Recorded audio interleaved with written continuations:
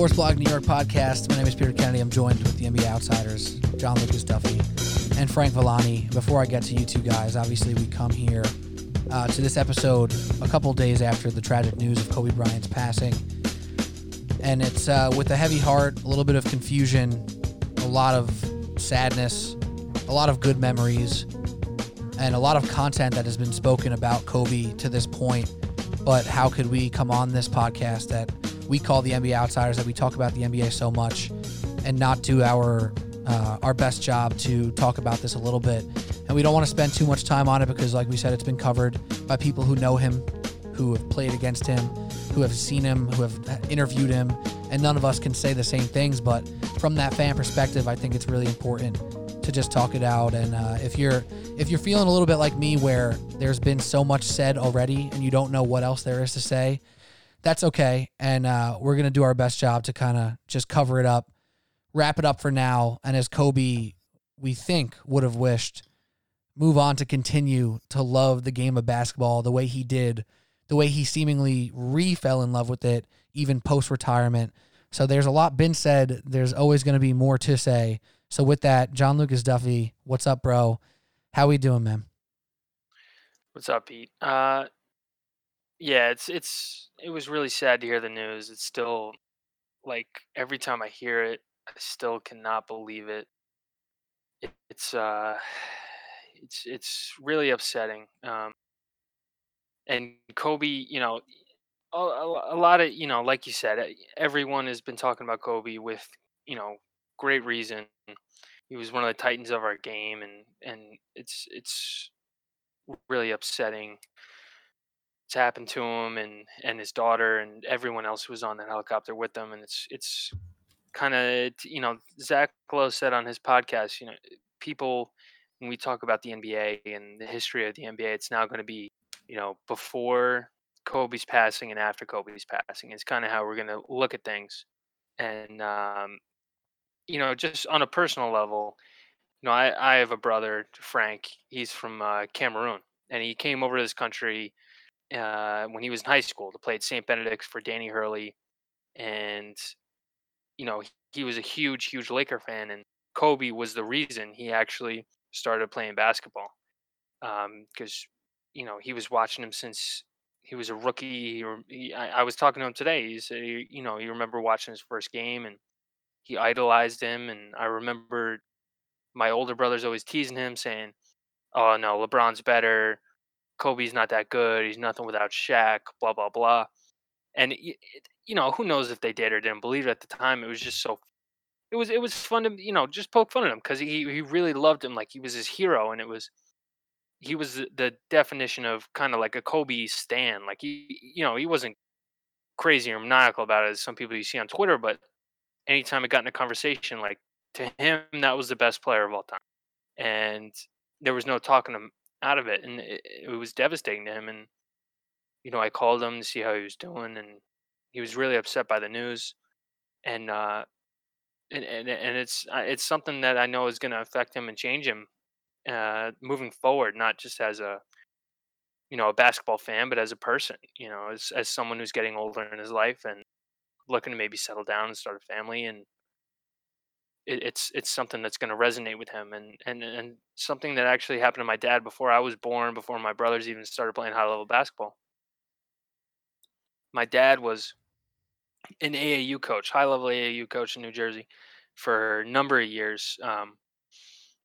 My dad had coached with Bob Hurley at St. Anthony's in Jersey City, and for about 5 years. And after that, he coached AAU basketball for Bob Hurley and his son Danny. And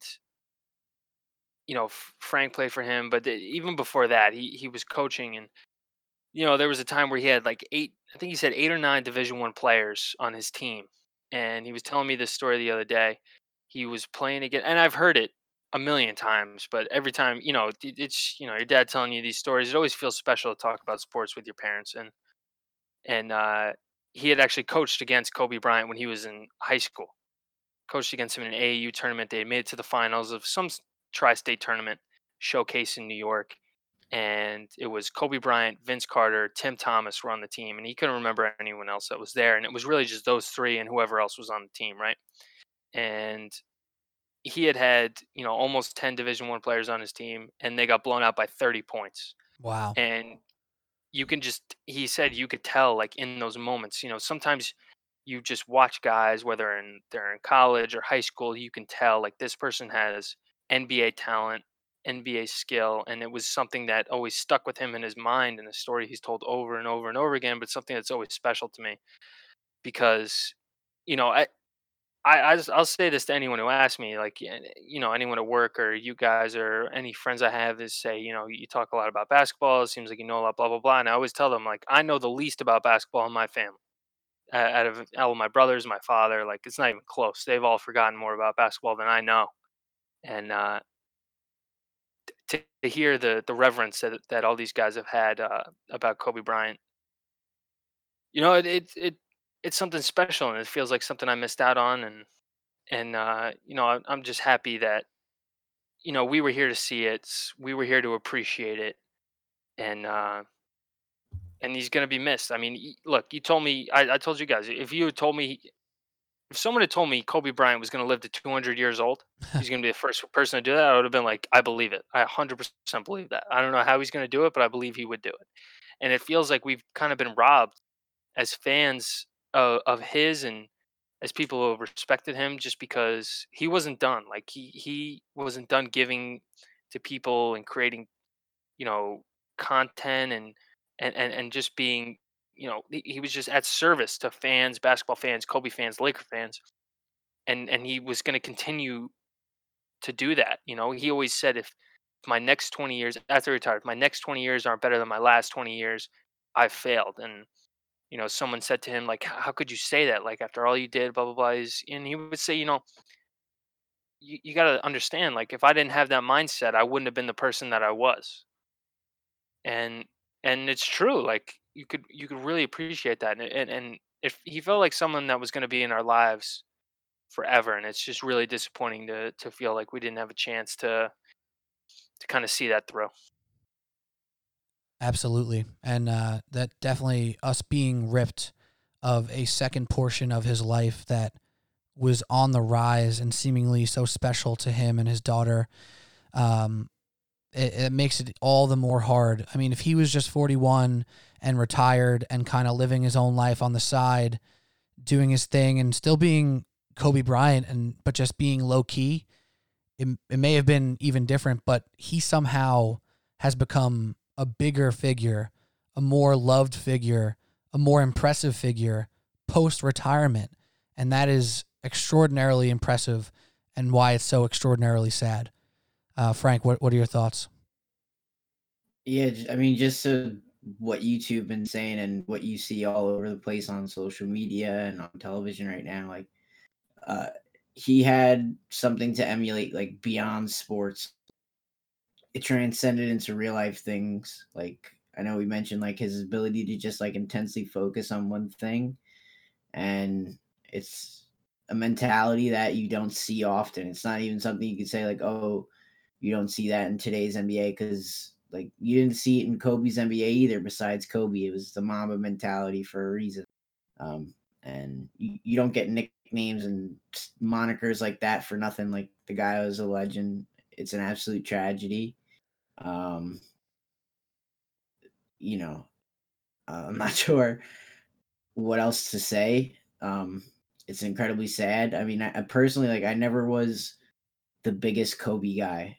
Not to say I wasn't a fan, but, like, how could you not have had immense respect for him as a competitor? Like, on the highest level, the guy competed for 20 years and was, on a championship caliber, not just all-star personally. Like, he carried his team up to a higher level too. So it's just tragic. Yeah. Rest in peace.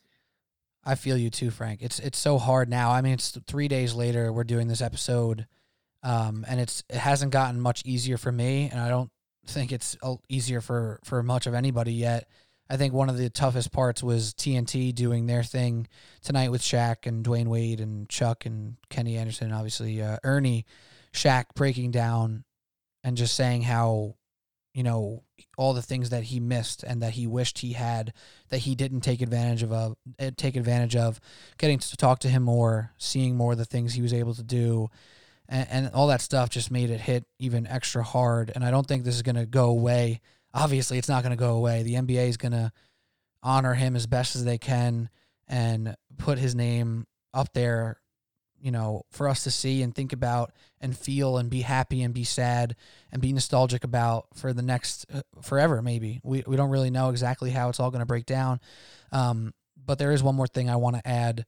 And as a person, as just like a human being, and as a host of a podcast that, not that many people listen to, but I do, I believe that I think like a radio host, or I want to, or I try to think like that. I'm kind of wired to always think about the other side of it. And even a friend of mine who I was talking to about, and she was a little, remiss about the situation. She's obviously upset about the families being involved and the daughter and everything, all the other people. But they brought up the fact that Kobe had some serious negatives in his life too, but we lived through all of it. It was the allegations in Colorado with the rape or domestic violence or whatever happened. It got settled. We never really know whatever officially happened, but there's a lot of strong opinions. So naturally, I thought of that, and I was like, how are people going to handle it? How is the media going to go about bringing this up or not bringing it up? And what I came away with a couple of days later is just even more respect for Kobe, because what he did or did not do is terrible and tough to forgive and obviously horrendous in so many fashions. But to see what he was able to do in the rear of that allegation and become a better family man who figured out how to get his family right and care about his daughters. And he was like the proudest daughter dad to a girl dad, #girl dad, that you really saw out there in the world of celebrity. He was able to take a really tough situation where he made great mistakes and grow and focus on becoming a dad and becoming that leader outside of the world of the NBA. And having that second run in life that got cut short is what's the hardest thing for me, because we were due for a beautiful Hall of Fame speech with, I'm sure, jokes and laughs and tears and proud moments. We were destined for more content, for movies, for poems, for who knows what, because Kobe was able truly to do what he put his mind to because of that focus that we called the Mamba mentality. His effect on sports, not just basketball, will never be forgotten. And I think you can talk about the negatives of his life and the valleys, but the way he rose from those valleys and made it a way to get better as a person and as a father and as a family man and a content creator and a basketball guy is truly powerful, and makes you really, really just sad again. And if you're struggling to listen through this, I feel you, because there's been podcasts and radio shows and TV shows that I've turned on and said, you know what? Right now, I don't want to hear all this. Like, I'm sad about it. I heard so much about it already. There's only so much more I can hear, and we need a break. But the one thing I've heard from so many people, and not knowing Kobe, obviously we don't know him, but what we assume he would feel like when he says you have to live every day to the best of your ability. If you're not trying hard at what you're doing, what are you doing? He loved basketball. He fell in love with basketball with his daughter. For us to sit here and to continuously mourn, I think is doing a disservice to the way he lived his life. And I'm not saying anything new, saying anything that you haven't heard yet, but on a personal level, and hopefully you can get there too, we continue to remember him, pay respect, be nostalgic, be happy, be sad, be hurt, still hate him if he was beating your team, if you're watching a highlight, but still love him and respect him. All that's great. And we need to keep putting that energy into the game that he loved, into the league that he fell in love with, and continue to love basketball, watch basketball, and talk about basketball. Because to the best of my knowledge and all the context clues that I've been able to wrangle together, I think that's how Kobe wanted us to do it. So without further ado, we could talk about hoops. And it's going to be weird. It's going to hurt. We're going to randomly get that emotion or see a video that's going to make us get watery-eyed. It's happened to me about 6 times in the past 3 days when I least expect it. But with all that said, it's important to still love this game that he loved and gave us so much in this game, to continue to respect it and honor it and appreciate it the way we always do. For sure. So yeah, Sports Blog New York podcast, guys. Thank you for tuning in. Like I said, if that's hard for you to listen to, like, I totally get it. It's reaching the point where, like, the sadness is still overwhelming multiple days later, and everybody has their different capacity. Some people want every ounce of content about Kobe they can. I've taken in so much of it already, but I can't lie and say that I've taken in every second of it, because it is hard. But it's okay to be sad about it. It's okay to skip past a couple seconds of it or to change the channel, because it's overwhelming. But if you let it affect your love of basketball and your love of sports moving forward, I think you're taking what Kobe told us for the past 25 years of our lives and flipping it the way he wouldn't want you to. So it's a clunky transition, and there's no way to make this smooth. But that's okay, because we got to get through it, and we got to keep talking hoops. So Sports Blog New York podcast, I'm going to try to bring the energy back up. We're going to try to talk about hoops and talk about the NBA and talk about this game we love with some more energy and some more laughs, because it's okay to laugh in sadness and awakes and all that stuff. And that's what we're doing here. We're going to try to move on, and we're going to try to get better and live and love the game of basketball the way Kobe did. So, Duffy, Frank, welcome, a true welcome back to the Sports Blog New York podcast. Other than that, because we've been so sad and we've been hurt by this, how we doing, guys? How we doing, Duff? Before this past weekend, it's actually been a really exciting week in the NBA. Where LeBron is moving up the all-time scoring list. The Sixers, there's been a lot of controversy about who they should keep, who they shouldn't keep. Are they better without Embiid? Are they better without Simmons? Do they have to split them up? Doesn't matter which one they keep, don't keep. Zion Williamson is back. The number 1 rated game this year, you guessed it, the New Orleans Pelicans versus the San Antonio Spurs on a Wednesday. On a Wednesday, a flex game into ESPN that wasn't even supposed to be nationally televised. On a flex game Wednesday. ESPN finally made some of their money back after they put the Pelicans on national TV for the first 3 months of the year. Thank God. Yeah, good for them. They needed a win. So Zion's been the kind of big note this last week. He's been exciting. He plays 4th game tonight against the Cleveland Cavaliers. And we have 4 games now. We have 4-game sample size where they've gone 2-2. Could have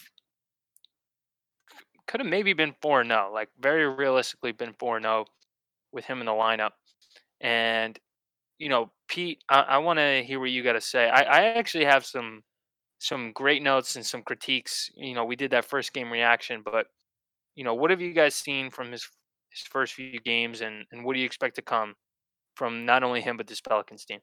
I mean, first off, a raw statistics point I'm going to make here. So he's about 18 points. What is it? 7 rebounds or 8 rebounds. He's like 19 and 7 or 19 and 8. 19, 8 and 2 assists. Like that in your first 4 games after coming off of a couple months of injury and no NBA action in your career other than preseason and summer league. From a raw statistical standpoint, he has been able to come in the game with looking uncomfortable at times, with being rusty, with being slightly out of shape, and still put up those numbers. I mean, analytics aside, eye test aside, when you check the box score at the end of the game, if say you didn't get to see it, Zion was doing stuff. And I think above all else, when I'm watching Zion right now in these 4 games, I saw the whole first one. I've seen portions of the second and third, and I missed most of last night's game. Or tonight's game while we're recording, but when this comes out, last night's game, I missed most of that one. But he is so active, so willing to do the right basketball move. And that, above all else, with his athleticism, is going to make him a great player. And I see baby signs of the specialness with the second jump, the rebounding, the physicality, the decent touch or the pretty good touch, even if it doesn't look great on every layup or every shot he takes. A lot of impressive stuff. And I just think there's going to be a point in the next month or so where we go, holy shit. You know what? He's finally starting to look comfortable, and we thought he looked good before this. So that's what I'm seeing from a very general standpoint about Zion Williamson right now, is that it's not even looking that good, and it's still good. And that's damn impressive. Yeah. For sure. Duff, to your point that you made that they're 2-2 in the games since he's been there, but they could be 4-0 if he wasn't on a minutes restriction. I think that just kind of speaks volumes to his ability to impact games immediately, which most people, you don't see that in their first 4 games.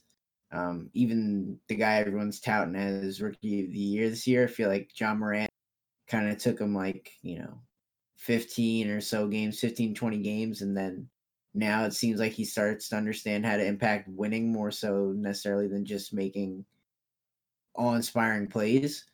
So Zion, I think beyond being athletically super gifted, is also on an elite basketball standpoint from a mentality aspect and from IQ perspective. It's super impressive, obviously. I can't wait to keep watching. The Pelicans, though, I feel like they were getting some heat for going crazy young and accepting that trade, even though they didn't really have a choice. But maybe it's finally paid off. Yeah, you know what's weird about that point you just made, Frank? Preseason, the Pelicans were one of the more what's the word I'm looking for? Polarizing teams to predict, right? Some people, well, I think like myself, were like, you know what? They're going to be good. They're going to be fun. They're going to be better. But I don't think they're a playoff team yet because it's just, they got to get used to each other. Zion is going to be good, but is he going to be a winning basketball player yet? And all that stuff. And then other people obviously were like, oh, the Pelicans are going to make the playoffs. Lonzo and Drew, great defensive backcourt, blah, blah, blah. All these things are great, right? And the previews are previews. But then we got stripped of that. And all the people who were like, the Pelicans weren't ready, we can kind of say, hey, look at that. We were kind of right. The Pelicans weren't ready. But in 4 games, and using that as a guide or a judge, like a guesstimation point, thinking about what he could have done for this team, even if, say, their terrible start where I forget what they started, 4-12 or something like that, pretty bad. There was a point they lost 8 or 9 in a row. If he flipped 2 or 3 of those games, that could be an incredible difference to where they are right now. With that 8 seed being up for grabs and they still have a chance at it, it almost makes you think damn, we not only missed out on getting to see one of the most anticipated prospects make his debut, we had to wait longer, but we also had to wait longer for a team we were so excited about to look like that team. Now they started getting their bearings straight without him before he made his comeback, but now it's really starting to come to fruition. And there's a chance we look at this team in the second half of the year and go, okay, no, it's the 8th seed for the Pelicans to lose. And if he's able to do that, rusty, out of shape, I mean, we're looking at the prospect we thought we were going to see. And that's crazy to me. Yeah, and coming up on these 4 games, the things I've noticed from him is he picks his spots. He's not overly aggressive. It's good to see. I mean, you're talking about someone who shot, what was it? Tonight he was 7 for 13, so just above 50%. It actually brought his field goal percentage down. So wow. yeah, right now he's shooting 60% from the field. So it's clear he's not pressing and he's trying to find the right spot. I mean, obviously this comes from a great 3-point shooting night in his first game. Probably a bit of an anomaly for him to go 4 for 4, especially in a 3-minute stretch from the 3-point line. But the thing I noticed when they were playing against the Celtics, and this was on Sunday, the Celtics in particular were getting him into some tough matchups against Kemba. And we think of Zion as this athletic phenomenon, but moving in straight lines and jumping, that's really when he's most explosive. But actually running up and down the court, I haven't found him to have great linear speed in that sense. Is he's really 1 or 2 quick step bursts, and laterally he does not have it yet. I mean, part of this is we've talked about they're trying to teach him how to walk and run, in a different way to lower the impact on certain parts of his body, particularly his knees, so that he can be, effective and durable. And that's all well and good. But right now we're seeing it still has not gotten all the way there yet. And the other thing, shooting free throws. This is usually a good indicator of like how good of a shooter you'll be overall. And from the free throw line, he's shooting like here it's like 6 of about 15, 6 Oof, of 17 not from the good. free throw line in his first 4 games. Yeah, pretty tough. It left a lot of points on the table. But that's something like, you know, I said it when we talked about it after his first game. Like he is someone who has a pretty natural smoke, like or stroke. It's very fluid, and he's got a rhythm to it. It's just about finding that right touch, getting the right reps, and kind of just he's gonna have to alter his shot at some point. I mean, it's a weird balance to try and find because all he does honestly is flick his wrist. He's just so unbelievably strong. He doesn't even have to jump or Right. really get into a shooting position. He kind of just catch and flick it, It actually and it's reminds just me about of Towns' shot a little. No. yeah, yeah, yeah. Towns from 3, like he jumps like an inch off the ground, if that. Like If you told me that seriously, Karl-Anthony so Towns strong. actually didn't leave the floor when he took a jump shot, I would believe you. Yeah, it's like Lamarcus Aldridge. Honestly, is pretty similar in that sense as well. Um, but this guy, he's going to be something extremely special. I mean, the block he had in the Boston game where he just He literally sent it punched the into ball the into the fifth 15th row. row. Yeah, that was just absurd. So I'm super excited for this team. I'm super excited for Zion. And I just, little part of me wishes these games weren't happening in New Orleans, but it is what it is. Yeah, I mean, that's something we're gonna have to live with, I guess, right? The whole New Orleans part of this. But luckily in basketball, you travel a fair amount, so we'll see him on some big stages. Out of curiosity, did the Pelicans come into MSG yet? I don't know. I'll check that out, Frank. Ye- Well, yes, they did. they did. Ah, damn, missed Yeah, opportunity. January. Missed Yeah, that's a fuck up. opportunity. Missed opportunity right there. But Frank, from a Pelicans standpoint, and with the impact of Zion now, like obviously the 8th seed is in range here, right? But with the standings the way they are, with the Pelicans sitting at 19 and 29, I don't know if that includes the win against the Cavs or not, but they're 19 and 29. What's the new ceiling for the Pelicans now? Because before the season, their ceiling was probably like, in the most ideal world, 49 wins at like the best, 45, 44 at like a good above average. 500 I thought was realistic, slightly below, obviously possible. But at 19 and 29 now, what's the new ceiling for the Pelicans after they picked it up without Zion and now inserted him and some more life into their lineup? It's tough to say, to be honest. I think if they can get to I don't know, like 39 to 40 wins, like if they can get around 500, that would be honestly unbelievable. If they can get within 5 games of 500, I'd be impressed. I think that's a realistic goal for Yeah. them potentially. I don't know if that keeps them in the playoffs, but the way the 8 seed's looking right now, it seems like it will. So, um, So yeah, what I would about definitely love to see Zion in the playoffs. what about like in comparison to those other teams? So you have 1 through 7 is pretty set right now. The Thunder are in 7th seed right now, 4.5 games up on the 8th seed. The Grizzlies. So between the Grizzlies, Spurs, Trailblazers, Suns, and Pelicans, do you think they can separate themselves in the second half as the best team of that bunch? Or do you think there is another team, maybe the Blazers or Grizzlies or Spurs or something like that, that you think can just square up with them and beat them even if Zion starts looking better? Um, I think they're second to the Trailblazers just because of what the Trailblazers have been like the last 3 years, just like a playoff team and not an easy out in the playoffs. Um, a la them and knocking out Paul George and Russell Westbrook last year.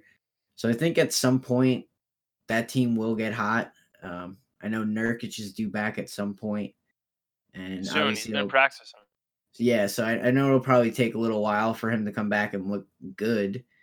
But that's a team I definitely expect to kind of pace the 8 seed moving forward. Um, Duff, what do you think? honestly, Oh, I sorry. the last point I was going to make, sorry, The addition of Melo has really been, I feel like, a net zero, which is neither good nor bad for them. But he does have that one night every once in a while where he'll hit a clutch shot, or he'll do some Melo things that help the team win. So, well, I think on the Melo front, and I didn't expect to like particularly go down this road here with him, but I mean, he's playing over 30 minutes a night. He's grabbing, I think, 6 rebounds, 6.5 rebounds, something like that. And he's putting 16 points in the hoop every single night. Like, there is a point where you can say that's net zero, and maybe from like a plus minus standpoint or a win share standpoint, his impact isn't analytically provable, if that's a word or a statement I could make. But I think from an energy standpoint and to like a raw statistical standpoint, there's something he's added to them that they didn't have before. So maybe he's a net zero by himself, but compared to the Hazonia, to Rodney Hood getting hurt and he's out, and whoever the hell else they have to play wing, I think it's a net win. I don't want to say a net positive for like above zero, but compared to what they have, it's a net plus. Like, does that concept make sense? For sure. So like, that's kind of what I tried to. That's what I tried to convey. I didn't mean to necessarily say like net zero as in like a total signing. Right. I think like I meant it in the sense like he was kind of out of the league and written off as a player, like, but now he's come back and he's shown like he can be an average NBA guy. Right, and he 100% belongs, is what we've come to realize. Like, he belongs on a roster. Like, he's not... What we were trying to say this whole time, or like I was trying to say this whole time, was like, yeah, maybe he's not an all-star anymore, but if he accepts it and does the things we think he should or could do, he belongs on a team and belongs playing minutes. Now, maybe this is too big of a role for him, but it seems to be the perfect role where he can be featured, playing with some other guys, gets his touches, gets his post touches, and is adding something that they didn't have. And like Basketball Reference, for example, has him at 0.9 win shares, 0.040. That's not particularly good, 0.040. For reference, like the best people in the league are 0.2, and he's 0.04. But like, he's giving them something that they didn't have, and he's definitely not hurting them. And I think for him, that's a win. And I think for the Trailblazers, that's a win. So I don't know. I do have faith, though, Frank. I have some faith in Lillard and CJ to just grind out victories as this season grows old, and for them to maybe remove themselves from the Suns and from the Timberwolves and maybe even the Spurs, even though the Spurs are always frisky. But, Duff, what do you got? I mean, the thing for Melo is just like, real quick, we need like the basketball version of WAR, because you think about, maybe he's a net zero. That's win shares. I just went through it. Yeah, but like, think about what's Mario Hazonia's win shares. Like, that's what you got to really compare it to. That's who was getting the bulk of those minutes at that position, especially late in games. You want to talk about absolute zero. That was Mario Hazonia late in games. I'll tell you in a second, by the way. I'm looking it up as we speak. Go ahead. Yeah, just a quick note on the Pelicans. It's just, this team is due for a run. I really hope they can find it, because this would be the most exciting 8th seed. Because if the Lakers are going to be the number 1 seed, who would you rather see than just 3 guys who used to be on the Lakers, who are young prospects, who are written off for Anthony Davis? And, who can blame the Lakers for making that trade? Certainly not I. But you got all those guys plus Zion, and then also JJ Redick still never missed the playoffs in his entire NBA career. So that's just a fun streak that you hope keeps going. Someone who's been in the league for 13, 14 years at this point. He's 35 years old. He's still never missed the playoffs. I mean, that's just incredible. But for a set of guys who really seem to be fitting well together, there was Joel Embiid. He came back tonight for the Sixers. He was 24-10. It's his first game. I think he missed 9 games because of that torn ligament in his hand after he got surgery. And Ben Simmons was balling out while Embiid was away. And again tonight, Ben Simmons comes back. I think he had I want to say, like, what was it, 14 points or 17 points? 17 points, like 4 assists, 5 rebounds, something in that range. And it's kind of strange for a guy who was averaging like 25 and 10 while Embiid was out. And it's just a pair that doesn't totally fit. And I know we talk a ton about the Sixers on this podcast, but this pairing, it got us thinking. Like, it's something that doesn't totally fit. What's another pair of young players who are unhappy that want to make a change that could maybe fit together in a better way? And it got us thinking about Devin Booker and Karl Anthony Towns. So if there was some realm where the Suns could trade DeAndre Ayton because he's terrible to the to to the Minnesota Timberwolves for Karl Anthony Towns because he's just pissed off and he needs to go. And honestly, that would be good for the Timberwolves. Say, hey, we got rid of one number one pick for another number one pick. What more do you want from us? And we developed that guy into a star. So now who's to say we can't do it for this guy? Get rid of Andrew Wiggins, tear it down, and try to build it back up. So this pairing, if we had Devin Booker and Karl Anthony Towns on the Suns, and say most of the Suns just kind of stays the same. How do you guys feel about that pairing? What do they do for a regular season? What is their ceiling in a postseason? Do we, these are a couple guys that just have like a bad label to them. They, people think they stink. They're not winners. Good stats, bad team. I personally don't feel that way about either of these guys really. Especially Devin Booker, as he recently, I think it was tonight, he became the fastest player in terms of games to get to 7,000 points, actually passing Kobe Bryant. And for a guy who is just still so young, I think he's only, I want to say 24 years old or 23 years old, and he feels like he's been in the league for 10 years. It's a really exciting pairing, and I want to know, Pete, what do you think about this? What this duo could do in the league? Yeah, well, first to put a cap in the Hazonia thing, his win shares per 48 are exactly half of Melo's. So it may not be a big margin. So he's 0.02, Melo's 0.04. Neither good, but Melo better, very much better. The pairing, he's 50% better. Or no, I'm sorry, he's 100% better. Yeah, 100%. Yeah, exactly. So that's pretty. It's better than what they had. It's better than what they had. But back to the actual conversation, and good segue. So he's a net 100% better. Not even. Yeah, I'm sure there's another wing on the Trailblazers that we're completely neglecting, but clearly they don't matter that much. Nobody cares about Anthony Simons. He's a guard anyway. Moving back to this conversation here with the Towns and Booker thing, I was almost thinking of it in a different world where like we were able to put Beal with Embiid. I mean, Booker with Embiid or Towns with Simmons somehow. But to go to your question first, ooh, yeah. So that we'll take it there next. But to keep it where you brought it first, I don't know if you put Towns on the Suns and got rid of Ayton, and most of the Suns for the most part kind of stayed together or whatever it was, right? In this ideal world, I don't even know if they are a playoff team. Like I hate doing this, but they didn't prove either of them yet to win without a veteran presence. Booker hasn't even had that presence. Now he has Rubio and Baines, and Mikal Bridges is coming into his own a little bit. With Rubio and Baines, he has like those guys meet the absolute minimum requirements of a veteran presence. Exactly. So like with Towns, we did get to see at least him play with Jimmy Butler. He was still able to put up great stats, and he was able to be a part of winning basketball games.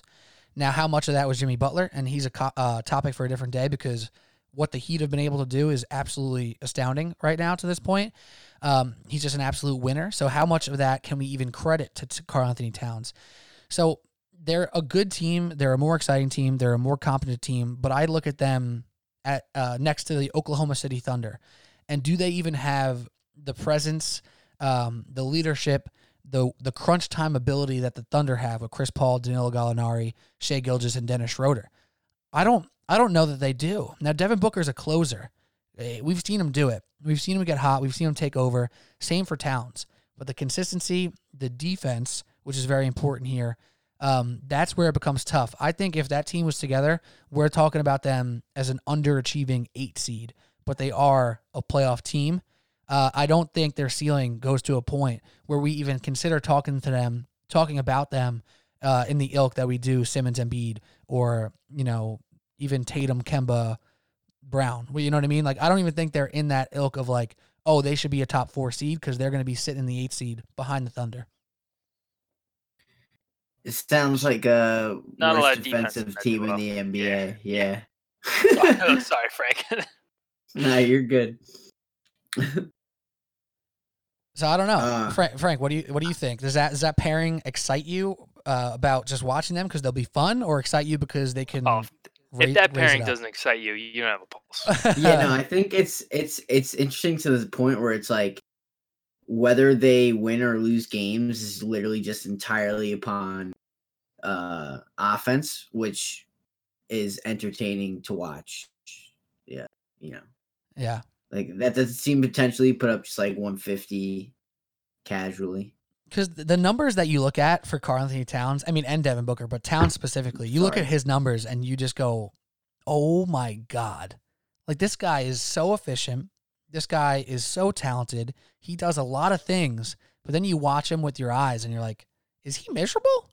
Like, does he hate his life right now? Because it kind of seems like he does. And that's why it's important for us to talk about him in this conversation, because the NBA in the past 5 years has been become about the disgruntled star and where are they going next. And even if they sign their contract, how are they still getting to the place they want to be? Or maybe not the number one spot they want to be, but a place they want to be more than where they are. And this is inevitable with Karl-Anthony Towns, because it's inconceivable to me how the Timberwolves can make this better for him. It's inconceivable unless Jarrett Culver turns around and is like, yeah, I'm actually also Jimmy Butler, like, but I'm just 21 instead of 30. Like, maybe I actually like Jarrett Culver, but like, can the Timberwolves feasibly even turn this around into a contending team, or is their ceiling with what they're doing right now and the people they have on the contract list, is their ceiling mediocrity? Because that's what I see with both the Suns and the Timberwolves right now, unless they hit some sort of jackpot or absolutely knock a draft pick out of the park. And that's a hard way to live if you're a fan base and if you're a franchise who settles or strives for mediocrity. Like, that's tough for me. You're saying Cameron Johnson was a draft pick that wasn't knocked out of the park? I mean, honestly, he's pretty good. Like, he's not bad, but like, he's not doing much. He's not bad. But that's like a great 20th pick, not a great lottery pick. But Pete, I like where you were going with this, where if we have Beal and Embiid and then Booker, or I'm sorry, what was it? It was Beal and Embiid. Let me break this down for you real quick, because I'm gonna give you some options, and I'm gonna let you go off on what you want for your Sixers. This is for your Sixers now, okay? So these trades are gonna be probably in the Sixers' favor. We don't know how they're gonna be done as far as like hitting the cap properly and picks and whatnot. We're gonna put that to the side just for now for this exercise. Would you rather, as a Sixers fan, I'm gonna give you 3 options here. Would you rather have Ben Simmons and Towns, Ben Simmons and Booker, or Embiid and Booker, or Embiid and Beal? So basically, build around Simmons and then go Simmons with another small, or Simmons with a big, or go around Embiid and go with a small like Booker or Beal. I mean, the one that excites me the most after these past, 9 games without any Embiid, like, I was someone, especially on this podcast, in private, in public, I had a lot of issues with Ben Simmons. Just, I feel like he wasn't trying very hard, this, that, and whatever. But like, he really is a player who's like trying to get the most out of not just himself but his teammates, especially when someone's like Embiid is on the floor. He feels like he has to defer a lot because he's at his best, honestly, when there are just shooters around him and he is setting picks and he's doing a short roll, and then there's just a one-on-one, him and someone else to the basket who's laying off space because they know he won't shoot, but then he gets a full head of steam coming at you from 15 feet away, and then that's just one quick dribble, 2 steps, and then he's going to make a move to the basket. And honestly, that righty hook has been such a great shot for him. So, man, I'm gonna have to go with Simmons and Booker. I think that would be the best combo, just because you talk about the youth, you talk about elite defense in Simmons, elite offense with Booker, 2 people who can easily coexist together in the pick and roll. Um, that's the duo that gets me most excited. Uh, And why not Simmons and Towns? And you know how much I love Devin Booker. Like, I've been talking about it forever, Pete. No, So of course. But why not Simmons and Towns? I'm curious about that because Simmons and Towns seemingly would work better than Embiid because Towns is so much better on the perimeter. And I know we like to think Embiid's a good perimeter player. He's better on the perimeter than Embiid, but he's not better on the perimeter than Booker. So, Right. And he's not tremendous defensively, and I don't trust him to guard bigs in the same way. I mean, You don't trust him to guard Embiid or Jokic. no, You know what I mean? who I do trust is Al Horford. So then this way, now instead of having like a big surplus, even though it's not really a surplus, because then after Horford, who we have? It's like fucking Jonah Bolden or Kyle O'Quinn. Hey, Black Irish. KOQ, KOC, not KOC. As much as he's like just a great team guy and someone NBA fans love to love, Not somebody you really want getting a lot of rotational minutes. that's not what I want. That's like, as Kevin Durant would say, it's like Kendrick Perkins starting on your team and only averaging like 2 points and 3 rebounds. You don't need that. So I'm gonna have to go with Booker. Like, I just love him so much. I really would I would like him to be on a team that's relevant, and I really feel like him and Simmons, like Booker, just seems like the type of dude who has still untapped potential. Where if he was on the right team and the right system with the right guys around him, we're already seeing someone who averages 27 points, 4 rebounds, 6 assists, 7 free throw attempts, shooting 92% from the free throw line, 36, almost 37% from 3. Like, he is an elite offensive player that really no one is watching or cares about because he's been on such a bad team. And I don't think that's good stats, bad team. I mean, on paper it is, but I think if you put him on a good team, he's just as productive. Statistically, maybe he takes a slight step back, but just kind of basketball eye test wise that we talk about, he'll look so much more comfortable and happy where he is. For sure. I think I'd agree with that pick too. So, Frank, well, let me ask you then, why not Embiid and Booker, or Embiid and Beal for that matter? Because I think Beal and Booker are semi-interchangeable here. Just my mind always goes to it from like building my team in 2K, and you keep your youth that way, and building through a big or primarily going through a big can work. But in today's NBA, it's so much more about the perimeter style game, and if you can put yourself on par with the best teams in terms of putting points on the board really fast at a couple of 3-pointers in a short amount of time, like, it's really invaluable. But I don't think I would take either of those combinations over Embiid and Simmons like right now. I think that's a good point. That's a good point.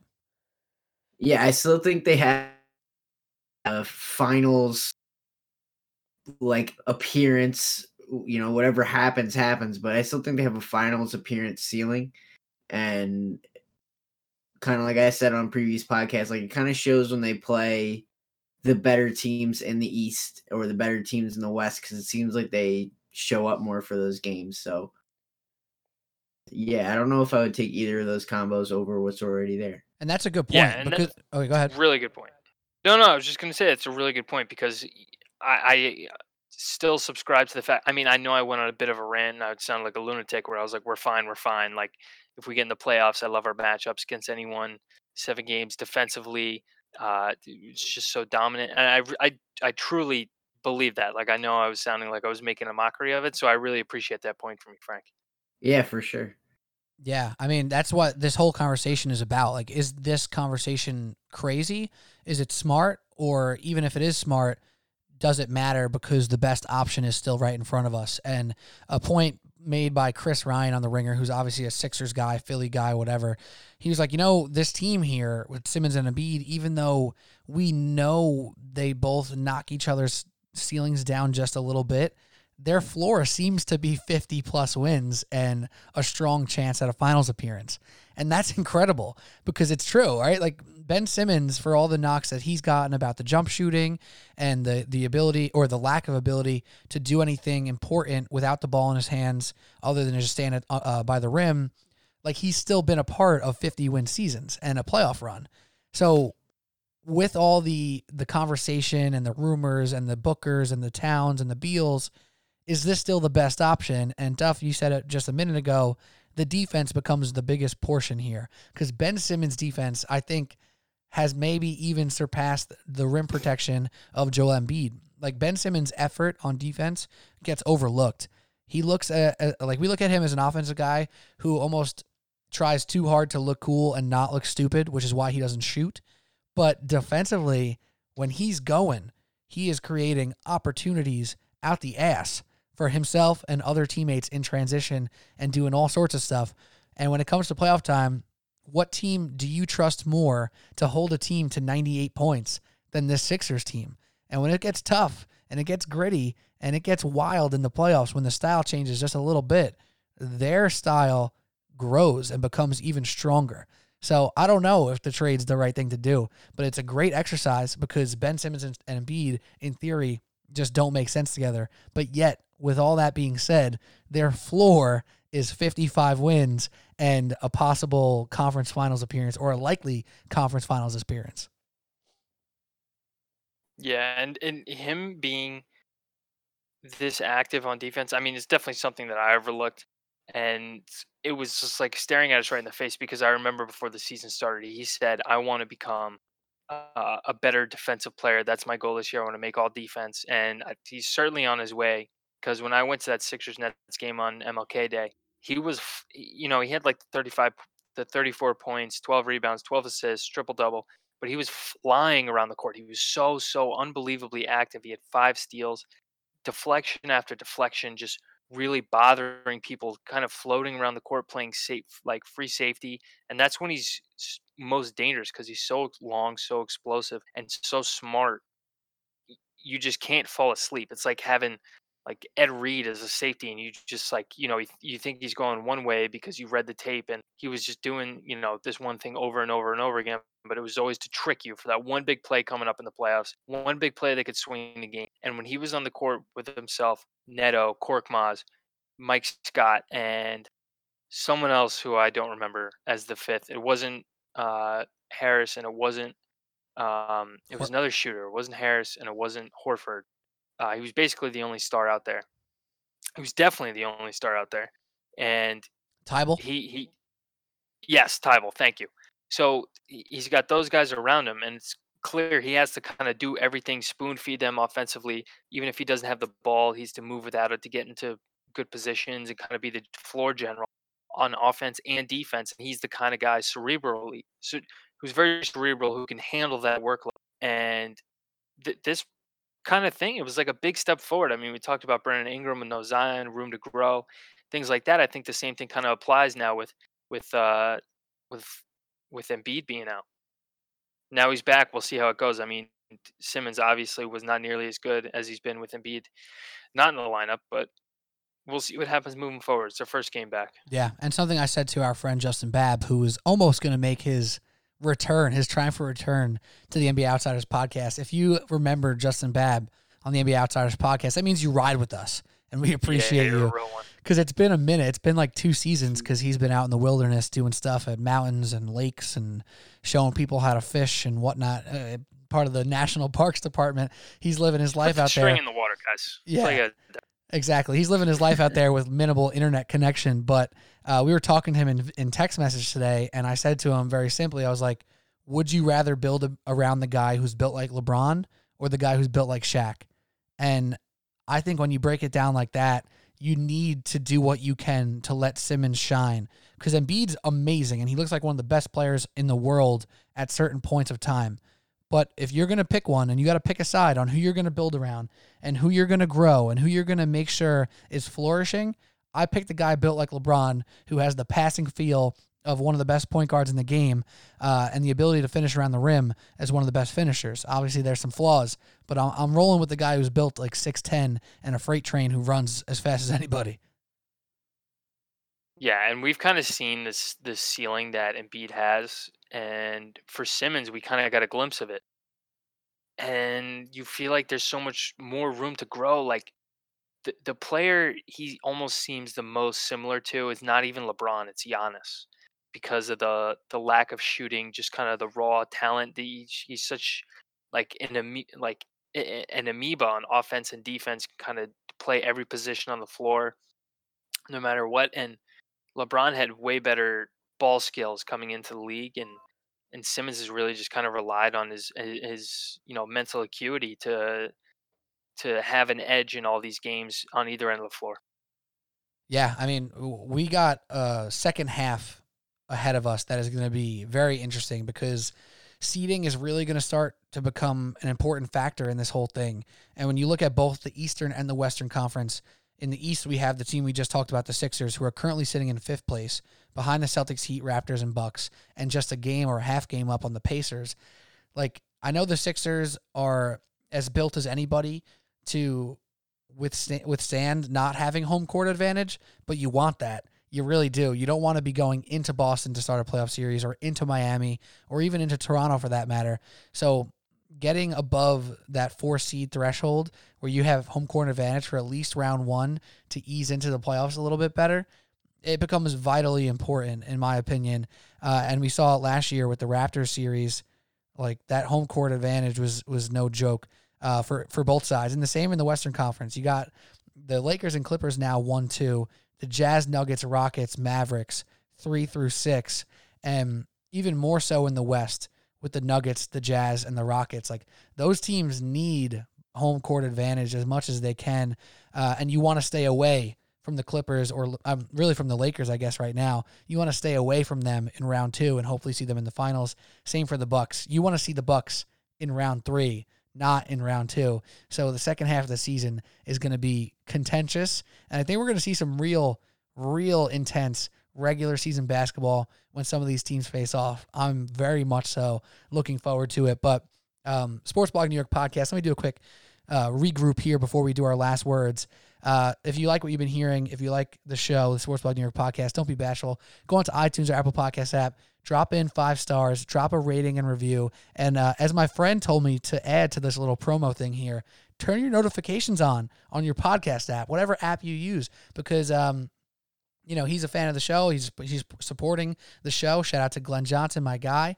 But he's like, dude, I don't get notifications. I wasn't noticing your shows were being posted. He's like, I had to remember to turn my notifications on. You should throw that in your little promo thing. I was like, yeah, great idea. So how about that? Listen to my friend Glenn and turn your notifications on for the Sports Blog New York podcast. But obviously this has been a tough episode. We talked about the Kobe stuff, and it was sad and it was heartfelt, and we tried to keep it as real as possible. And also, we repeated stuff that was said because he's been so talked about for great reason. But we tried to give our fan perspective and our personal stories with Kobe. So share your personal stories as well. Hit me on Twitter at Pete Kennedy with 2 Y's, or in the ratings and reviews, because he had a way of impacting people on a personal level. Whether you were a Knicks fan and you found yourself rooting for him and rooting for the Lakers and wanting his jersey and wanting his shoes, or watching his Oscar award-winning short that he made, like, whether you loved him, hated him, respected him, all that stuff, we all had a personal connection with Kobe, and it's a beautiful thing. Even in the sadness, we get to remember some amazing moments and amazing things, so definitely hit us up with that. But back to some regular stuff before we say goodbye. Our last words segment, which now we could actually treat like a segment. I always just throw it in at the end. But Frank Villani, how about this? I'll start with you. Any last words for the Sports Blog New York podcast? Yeah, so me and Duff just so happened to go to the same comedy event this past Monday, and we saw some heavy hitters. Regardless, I won't talk about the show itself. We're going to talk about conversations people have post comedy shows. Okay, I like this. Let's leave it at the, did you enjoy it? And, who was your favorite? And besides that, like, I'm not here to recap a Bill Burr joke or a Louis C.K. joke. Like, I'm not going to do it any justice, or, not, at least not the justice it deserves. And I feel like people are putting undue pressure on me. So let's just do better as a society and understand that comedians tell jokes, not regular people. Yeah, when someone goes to a concert, you're not like, oh, you went to that, I don't know who And sings literally anybody, Ed Taylor Sheeran. Swift. Yeah. Yeah, did you go to the Ed Sheeran concert? Did he do that one song? What was that song? Can you sing it? Sing that song. Like you don't say that. That's not a That's so reasonable good. thing. And it's just like, oh, what joke? Oh, what joke did you say? Yeah, tell me that joke. It's like, Yeah, all what right, was I your don't remember it. favorite? So Like I remember the one that made me laugh. 50% of the verbiage from it, and it was hysterical, but it was also borderline problematic if it wasn't talked about in the way it was. Yeah, it was. So, If it I'm wasn't not. borderline problematic, it was 100% problematic. And if I So, This is remember great. half the words and none of the pacing, like it will not translate. So please, This is great. This is next time, just please do us a favor and buy a ticket. yeah. This is perhaps my favorite last words. I like this a lot. The little comment on society. Stop doing this. I actually, Frank, it's funny that you brought this up. I was at a Tom Segura show, like maybe a month or two ago, and he's working on his new hour for his Netflix special. And I was telling a friend of mine who's a fan of Tom Segura's, and he's like, "Oh, so you basically like saw his new hour?" I was like, "Yeah, man. Like it was really good. It had me laughing. Like definitely enjoyed it. Like it was intense." He's like, "Yeah. Like what was he talking about?" And I tried to do what you just said you felt pressure to do. And I was like, yeah, he was making like these jokes about like your mom and like how your mom has sex. And like, it was so funny. And I was like saying it out loud. I was like, from me, just nah, like that ain't it. Like I shouldn't be saying these words. Not funny about me talking about my mom. Like, so it was weird. And I love those last words, Frank. That's very good. Yeah, and shame on your friend for trying to spoil the special for himself. Like, what are you doing, guy? For real. Come For on. real. And I'm definitely not singing Lumineers after I see them in concert next week. I'm not even going to Yeah, try. that's what I'm saying. And I'm not going to ask you because it's the Lumineers. No one cares. Duff, what do you got? Yeah, for my last words, I'm once again, this is my second consecutive year. I am an NBA All-Star. Hey. So I'll be going to Chicago. Oh, congratulations, Duff. Yeah, Repping going back to Resenting. Chicago. Representing, Very I'm a proud of you. reserve in the NBA All-Stars. No, I am going to be another production assistant for the event. I'll be there for the week, basically from the 8th to the 18th.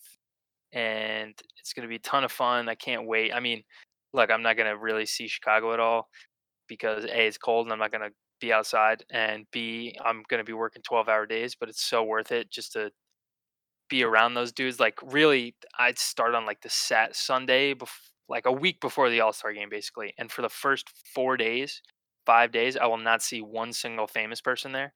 But and I was like, last year, I was like, man, this is kind of like a bus. Like, I thought I was going to see LeBron walking around. Where's Dwayne Wade? Where's Dirk and all this stuff? But then, like, the last couple days when they had the skills competition, the international game with the U.S. versus the international team, and 3-point dunk skills competition, all this stuff. I was in the building and I was watching. It was like so electric, and really people in it. It's not. I feel like it's not great for TV when you're watching it because I was always like, what's the big deal with All Stars and this and that? And there's just too many commercials. It's not that cool. This whatever. But live and in person, like I really encourage anyone who loves basketball or any sport that you love to go see it in person because it's really like a big party for like 4 or 5 hours. It's so much fun. Y'all So hiring? I encourage everyone to check it out, and definitely this is a big time brag for me because it's not a big deal, but it's kind of a big deal. So Y'all I'll hiring? see you in Chicago. If you're in Chicago for the All-Star game, hit us up. Connect with Duffy. Let's go. Why not? Hit Pete up. Who'll hit me up. Yeah, that works too. Yeah, that's sick though, Duff. I'm happy for you. I know you actually came back with some like really fire stories last year, so I look forward to some more of that. I love the humble or not so humble brag. Big fan of that as well. And it's the rare moment that the NBA outsiders can be insiders. So thank you for carrying some weight. I'm the sleeper cell. I'm in there as a sleeper cell. You should get I'm a hoping- credential and just put NBA outsider on it. I'm gonna put a sticker right on there over my picture. It just says NBA outsider. They're gonna say, "Sir, you can't come in this entrance." I'm gonna say, "I'm trying to go to work," and they say, "Good, nice try." I'm looking forward to seeing my close personal friend Amin Al Hassan. There we I go. really hope to see him again. Tell him I said hello. Our close personal friend Amin. Yeah, Tom Haberstroh. I said I bought you Tecate that one time in Brooklyn. He's gonna say I was blacked out, and I'm gonna say I know. You're welcome. That's very good. That's very good. All right. So for my last words, I'm going to keep it here. I'm going to get the ball in the high post of my office next to my coworker's desk. I'm going to pump fake. I'm going to pump fake again.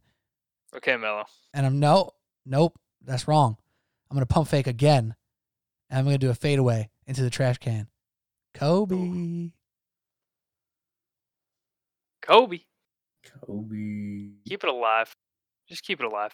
And it's going to hurt the first couple. Just keep it alive. Forever, Yes, man. my first one the day after, I was afraid to miss it. I didn't want to yell. He wants you to You miss know? it, bro. You got to shoot all the shots, miss all the shots, shoot all What the did he shots. say? He said, I play. He said, I play fearless. So if I take the last shot in the game and we lose, so what? So what, Frank? You make the Right. next one. As long as you don't shoot your iced coffee with too much ice in it, and if you miss and then it splatters, that's a problem. That's a problem. That's when one miss turns into 8. All right, y'all. Shout out to the Sports Blog New York podcast listeners. We appreciate you every single time you tune in. Shout out to Kobe, as we will do for the rest of the season and for the rest of our existence, I guess, with basketball. It's a weird time, but we're here to keep loving the game the way we always have, if not with more intensity, more passion. That's how we're going to do it right here on the Sports Blog New York podcast.